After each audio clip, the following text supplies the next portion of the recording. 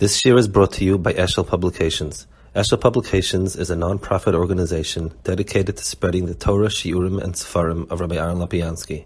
For sponsorships or more information, visit eshelpublications.com. Okay, good morning or good afternoon. We're holding here in the middle of Perek Memvav. He's dealing now with the psukim. He spoke about Kruvim, and now he's going to speak about the pasuk Mizbeach Hadama. V'amar Kosev Mizbeach Hadama Tasali. So there's an emphasis on the concept of Mizbeach Hadama. In other words, like this: the fact that the Mizbeach is made of Adama is a detail. It should have been listed in when you have in Truma, when you speak about Mizbeach. The fact that it's called Mizbeach Adama, it means that something about being Adama is very central to the essence of Mizbeach. It's not just a particular detail in what it's made out of, but this is very much the heart of what it is. V'amar kosev Mizbeach Adama tasli pirush ki yesh chalasis Mizbeach Adama dafka. You need to make Mizbeach Adama. So he explained before, and this is a general mahalach, that the point of Avodas Elilim works as follows. You have HaKadosh Baruch Hu is the root of everything. And it doesn't come straight to us. It comes to us through branches. In other words, HaKadosh Baruch Hu comes to us through hanhagis that keep branching out and out and out into details and subdetails and subdetails. At each junction, there's another koach. In other words, it's like when electricity is manufactured at the plant, and it comes first on very big wires, and then smaller and smaller and so on. So elikus in the world starts at a point and keeps coming down in more and more specific through more and more specific vehicles. And that's where malachim and kochavim, azolos, and all that come in.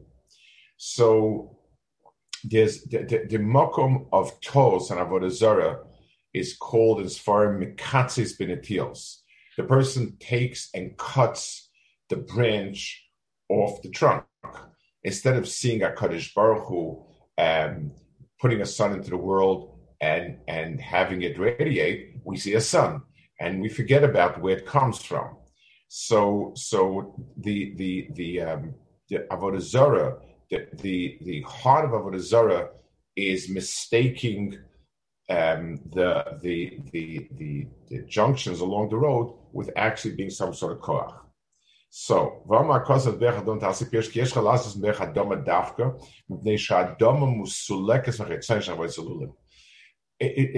basis of the world is the ground, earth. Everything else is built on top of it, comes from it, branches out from it.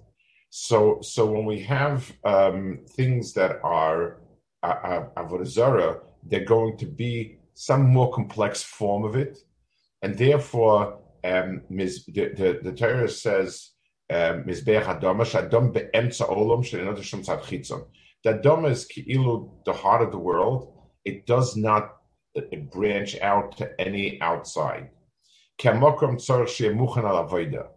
Ve'in davar muchen al avoda rak Mizbeach Hadama. So the most appropriate place in terms of a place for avoda is going to be Adama. So Adama is not just a halacha in how to make a mizbeach, and Adama is the description.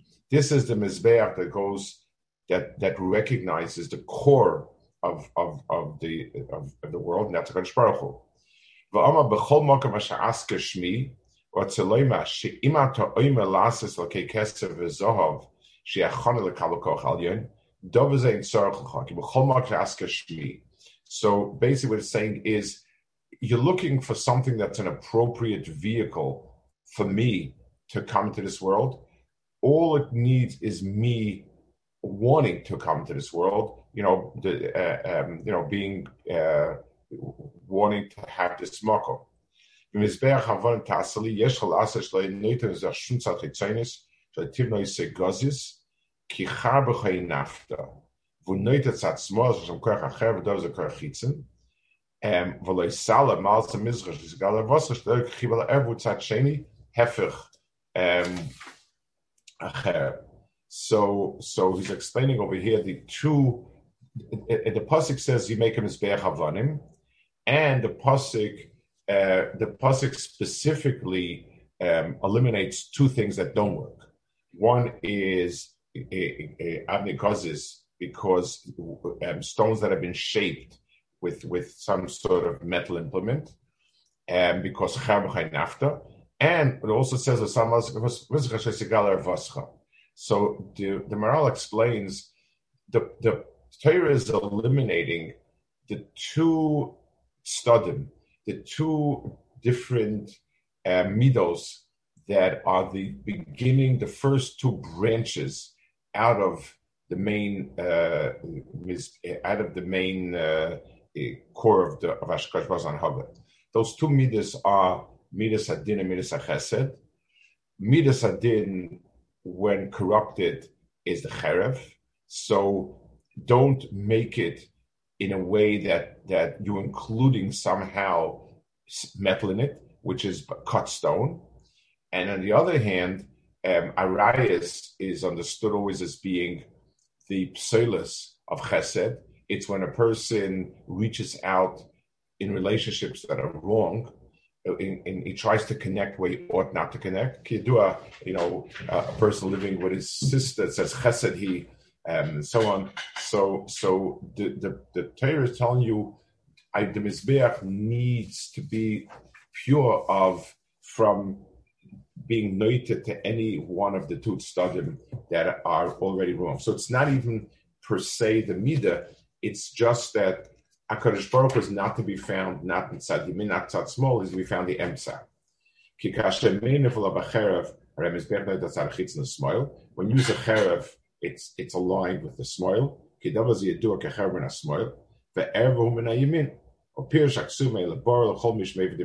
again, anytime the Maral alludes to Kabbalah terms, he uses this formula, and that's what it means.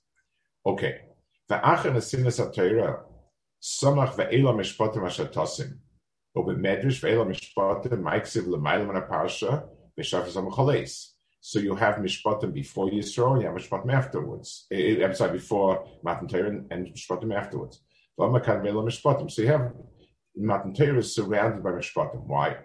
Madus be'emtzai. Moshe matruna shemaleches hazayin l'fanei v'zayin l'acher. You have gods in front, gods in back. Kach ha'torah dinin l'fanei v'dinin l'acher v'hi be'emtzai. Kach Oma Ba'irach Tzlok HaHalech B'Terech Nesivus Mishpat HaTorah Meres Be'ezen Neseveni Maleches HaHalech B'Darken Shalisit Tzlok B'Terech Nesivus Mishpat HaTorah Be'emtza Dinim L'Faner Din Acher Dinim L'Faner Shnema Shom Som L'Choyk Mishpat Dinim Acher Ve'la Mishpat Radkan. So the Medrash is describing the location of Matan Torah as being between two Mishpatim. You have you have a lefaneh and a lachreha. That's the norm for a melech to go, and this is in the middle. So that explains it. Biazeh kiroya she mishpatim achasas adibris leres amalas atayra ki mishpat vayoshe beatzmoy shleyav alayoshe v'zeh eni mishpat. And that was the adua. Kein dover shemizach shams b'achrak hamishpat kechsev hamishpat lakimu. So when we talk about mishpat, when we talk about mishpatim, what we're talking always is finding the road between two opposing forces. I feel that I have a claim to this field. You have a claim to this field. That's every mishpat. Mishpat is always adjudicating two conflicting claims. So mishpat is always finding that Nakud of Yesha. Every single person has his own bias. I believe that I own this field. That comes from my personal bias. You believe you own the field, comes from your bias. And the mishpat is always going to sort out and find the Nakuda in the middle somewhere. What is the emes there? When mishpat is not usually when one person is lying totally and one person is the truth. It's usually conflicting claims, and you being able to balance the claims against each other and find, so what's the result?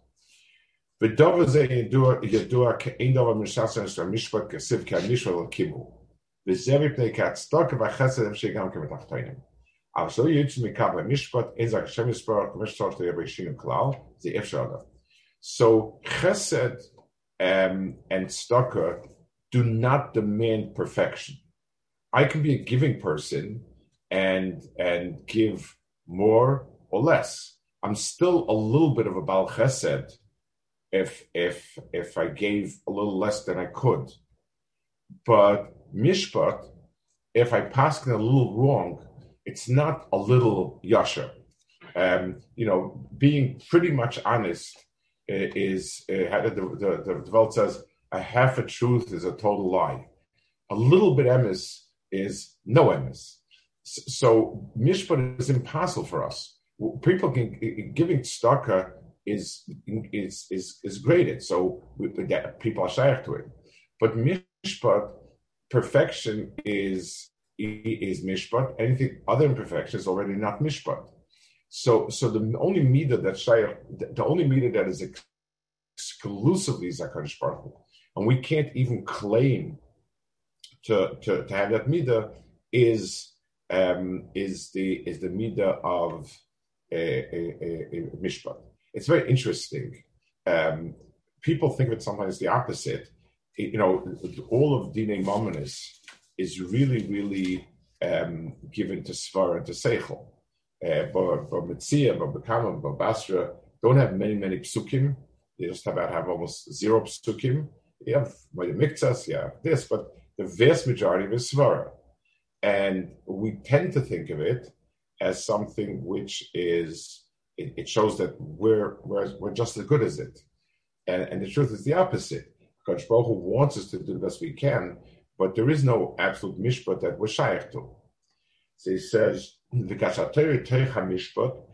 Torah is that center, I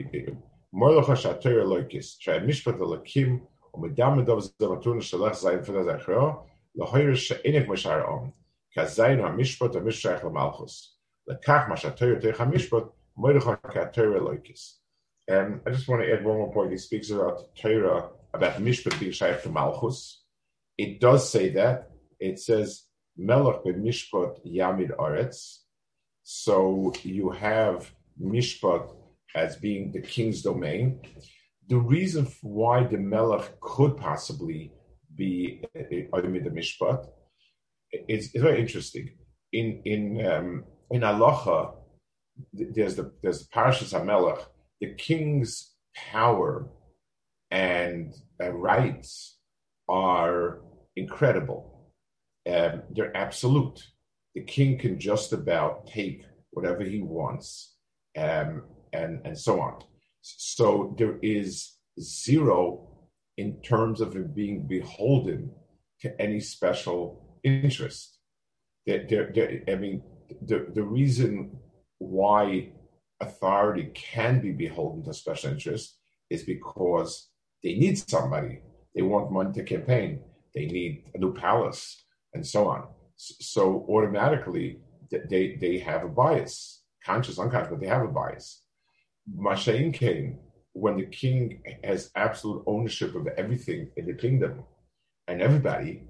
So there is no bias, and his only bias is, like the Rambam says, when Rambam lists all the powers that a king has, and they're pretty frightening. He finishes and he says, all of this the king needs to use for the benefit of the being mamid, the Torah Tila, and so on. It's meant to be used all to bring about the appropriate anhagas. So the not being beholden to anyone allows a king to be an absolute shayfet. So it sort of removes the bias. He says, so we have like this. So we have mishpat, which is which is a midah shatan HaKadosh Baruch Hu, and you have Torah, which sort of is the heart of the mishpat. It's sort of a madrega above the mishpat, because you have mishpat as the God on one side, mishpat on the other side, and Torah in the middle. What does that mean? Mishpat hu shlilas hashekem be'adam.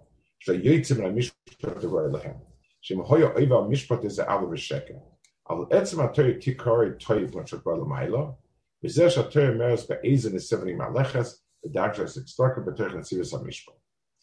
So the moral says like this: even though mishpat is the extraordinary midah of that's only shaykh to Melech and HaKadosh Baruch Hu, but at heart, mishpat is a removal of sheker from the world. L'mashal, if there was only one person in the world, there would be no need for mishpat, obviously, because it's all his and that's it. The reason why you have mishpat is because there are naturally conflicting claims. So even if nobody's lying, but just the Mitzvah says, we have two conflicting claims. Who's the bar mitzvah of this new field? Who does it belong to? What's it included in? Where are the boundaries, etc. So ultimately, all mishpat accomplishes is a sorting out of that all the sheker gets retired, and b'meila you're left with emes. But it's not a good in its own right.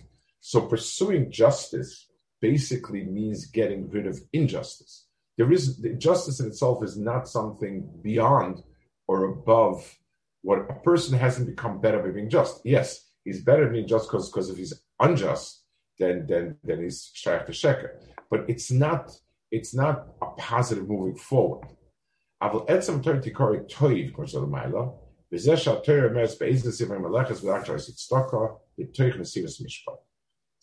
the Ritzulema ki etzem haTorah toiv be'atzmoi in essay lois assay ki mitzvos assay his dafkus betoiv it's lois shachs mara sheyover atoiv lefikor darken shal toiv darken shal yisit stokah shem atzam polam atov. Now, so just like a person who is dishonest and gives tzedakah, we see him as being severely flawed. And we can't really say he's a good person because he's a helpful person and he's a kind person, but he's a flawed person because a lot of the money he's giving tzedakah belongs to somebody else, really. A person who is totally honest, down to the last nickel, but it doesn't give any tzedakah, is not tov. He's not dishonest, but there's nothing good about him. Yes, it takes a lot of strength to be honest and so on, but the person hasn't done tov. The person hasn't moved forward. A person who is honest and gives tzedakah, that's what it says. I'm someone who is of those. Torah is the milah that makes a person beyond what a person should be, within the context of being emes. But Torah is a Torah nushik. This Torah doesn't just mean I'm endowing something on you, or Torah nimusi. It's tov in the way that by HaKadosh Baruch Hu standards. So let's understand this also. Tov is something that is impossible to define in pure physical terms. If I ask a person what is good, so things that taste good, that give me a sensation of good, that's quite easy. It's personal, but it's quite easy to define. So if I say this is a good cake, it means it pleases my taste buds. You may think not, but that's fine. That's all it is. So it's a definite, it's very easy to define it. Whatever my taste buds want more of is good. I can speak about good things that are efficient. This is a good car, means that it runs well, doesn't need repairs, etc., etc. So the good, when you're defining something that works well, is objective, and that's also easy to define, and so on. When I talk about moral good, I really begin to have a problem as to what am I talking about. They have all the silly things about it helps most people most of the time. So again, so you like doing that? That's great. But that statement is objective of saying, I happen to like tzedakah. You happen to like tzedakah. That's great. I happen to like money. So I'd rather not give tzedakah. So, how do you? But you're not being helpful. That's exactly correct. But I happen to like keeping my money and enjoying boating. You like to be helpful because to hate. Fine. But you call me a bad person. It's like calling someone a bad person when he likes root beer. Nobody likes root beer flavor. I remember as kids that was the worst flavor. But if you like root beer, so say that's fine. That's nothing. If you say it's more efficient, again, so what do I care? If somebody tells you, you'd be able to run your business better if you did this way, I tell them, I'm agree, but I don't feel like doing it. There's nothing, so Tov and Ra becomes meaningless. Tov and Ra is defined, so Tov Nimusi, or Tov Enushis, it means the following. We do sense the fact that something that is generally accepted by all people is something universal to it, and therefore I would be able to say a statement that this is good because it's universally accepted. That's also, there is something to that. In other words, for instance, symmetry is something is kind of universally felt to be aesthetic as opposed to something asymmetric. And so I can say that this is nice because it's symmetric. And it's a reasonable statement because this is sort of universal, but doesn't go beyond that. So it tells me that most people like this. Most people tend to like it, but most people like chocolate instead of vanilla or opposite, or whatever it is. So again, it's not really defining something. The toiv of Torah is, these are the positive midas from HaKadosh Baruch Hu's perspective. And it takes a long time till I awaken that sense in me, but it exists. It's something that I can sense, except that a person doesn't come to it unless he learns Torah. Torah spells it out. It is Tov in the sense that this is HaKadosh Baruch Hu's Tov. But look, so just like, for instance, our eyes can sense light rays without knowing what light rays are. You don't have to be an Einstein to explain the photon striking the retina and so on. I see something, and that's so it's true. It means that I have a sensor in my body that detects a photon. But that's it. Birds can detect magnetic fields. They don't have to understand it. They just feel it. And if they, and they can hone in on it. We have a sense that's able to detect the toiv of Elikus, and that's what Torah is. Torah defines it clearly. So,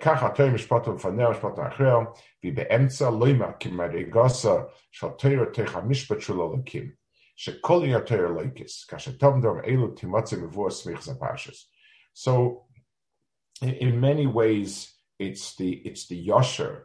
It's somewhere along the line, the core of that yasher is HaKadosh Baruch Hu, and that's where Torah begins. So when we've leveled the field and we've made a straight, flat piece of land, we can build on top of that Torah. It's very interesting. There was a bacha in my days when I was a bacha in yeshiva. Smuggling stuff into Yisroel was a good way to make a quick buck. Everything was. It wasn't illegal, but everything was it had like 200% tax on it, and because the government had a lot of protective tariffs in those days. So a tape recorder, a small tape recorder that cost $100 in America would go for $300 in Israel. And a tourist was allowed to bring personal goods. So you brought in as much, quote unquote, personal goods as you could, and they became very impersonal. and you sold them on to the guy. Everybody was dealing in black stuff. Every store was dealing. That was it until they made a free market in Yisroel. I remember it was after Begin came to power. They wanted to break the monopoly of the Labor Party, and they started. So they did it, and they took off all these crazy taxes. So, but in those days, bringing in stuff was so. A lot of people just they brought extra personal stuff and sold it. Some people made it into a little cottage industry. They would bring in a lot of stuff. It's not. So somebody asked Reb Chatzkel Abramsky if he's allowed to do it. If he's allowed to bring in stuff to sell and so on. And Reb Chatzkel Abramsky told him no, because of Bittul Torah. So the guy told him, no, you don't understand. The Rav doesn't understand. It doesn't take any more time. I'm coming anyway. I'm going to bring a lot of stuff. I sell it. I'm able to sit and learn longer. So it's not Bittul Torah. And Reb Chatzkel Abramsky was very regal, and he measured his words. And he wouldn't explain himself unless you pressed him. He said, no. So Reb Chatzkel Abramsky said, a person who acts deviously twists his brain. And a twisted brain can't understand Torah because Torah is straight. That was Chatzkel Abramsky's part. By the way, I just said once there was a story. I have a close friend, Rabbi Hartman. For some of you might know him, Rabbi Hartman. So somebody badgered him to bring in a sewing machine, also without meches, on his name, because you could also, if you were an oleh, something like you could import this stuff and without meches. This person wanted to bring a sewing machine for his wife. It was very expensive. So he didn't want to. He's very straight and he didn't want to. So, and he told him it's wrong. So this person told him it's a mitzvah to steal money from the Tzionim. That was his. So he's very straight. So he went to Rabbi Yashiv and told him the conversation. So Rabbi Yashiv told him, ask your friend if this mitzvah would cost him money, would he also be so eager to pursue it or not? It was Rabbi Yashiv was very straight, and in other words, it's funny. Each one, Reb Chatzkel Abramsky was abhorred at the thought of somebody being a smuggler. Like, Rabbi Yashiv didn't like the nonsense. Don't turn it into a mitzvah. He once told me, Rabbi Yashiv, our shul had all sorts of people davening in Azabir. It had a very mixed crowd, and they wanted to make certain takonis that would kind of eliminate somebody who shaves during Sfira and stuff like that. And I went to Rabbi Yashiv asking about the takonis. And he said, you need to be very wary of from takonis. That was his lashon. So the Torah Eloikis comes within the context of mishpat, and this is where its makom is. I want to add one more nakuda, I guess something parallel to this, but I think it's exactly this nakuda. The Rambam, in his Hilchos Deis, it speaks about the inyan of the Deos being the derech hamemutza between two extremes, very famous and so on. But the Rambam terms this, he calls this the derech Hashem. Which is interesting. In other words, it's derech Hashem because it finds the nekuda, the true nekuda, within two conflicting extremes. Each extreme is a bias. So the Moshe Rambam says, being stingy or being reckless with your money are two extremes. Each one is a koach hanefesh that pulls a person in a direction, and neither of the two is right in its own right. It's only when you find where is the emes between two conflicting sides that the emes is realized by asking myself, is this money for me to be responsible about my needs, or is this money to give it to somebody who needs more than me? Those are two conflicting pulls on the money. And the derech hayosher, the Rambam calls it derech hayosher, he calls it derech Hashem. That's exactly where it is. In other words, Avodah Zarah, every midos are the beginning of Avodah Zarah in the sense that it has its own mechanism. It's not out to do what's right, but there's a certain sense in a person to be safe with his money. There's a certain sense in a person to give, and so on. The derech of Hashem is that the Kudas ends. Okay, we'll hold it over here. Good. What's the pshat? What's the pshat with Avram Avinu when he tells the Kadosh Baruch Hu that Hashem won't do mishpat if whatever is what is the dasaliki is toiv? You could learn it means that mishpat in when relation to Kadosh Baruch Hu means that a Kadosh Baruch Hu shows the mishpat in this world. It's just like yesh, tzadik nesef or mishpat. The world is a peephole to part of Akash Baruch Hu's. When people speak of Gilgulim, they shouldn't be talking about Gilgulim because it's not a topic to be discussed. Gilgulim means we don't know, basically. But it means there's a whole mechanism beyond the world that we view and see. So Akash Baruch Hu's mishpat, we believe that everything is mishpat, but we don't see the mishpat. It's something which for Zeicha, the reason why these tzaddikim are nesaf with the Rishayim, there's a reason for it. But Avram's kind of is, if there's a midah of mishpat, it's not describing that Kadosh Baruch Hu as being Yasha, it's describing him projecting the world. And this could be seen as not being mishpat. That's where the tefillah was. Okay, good.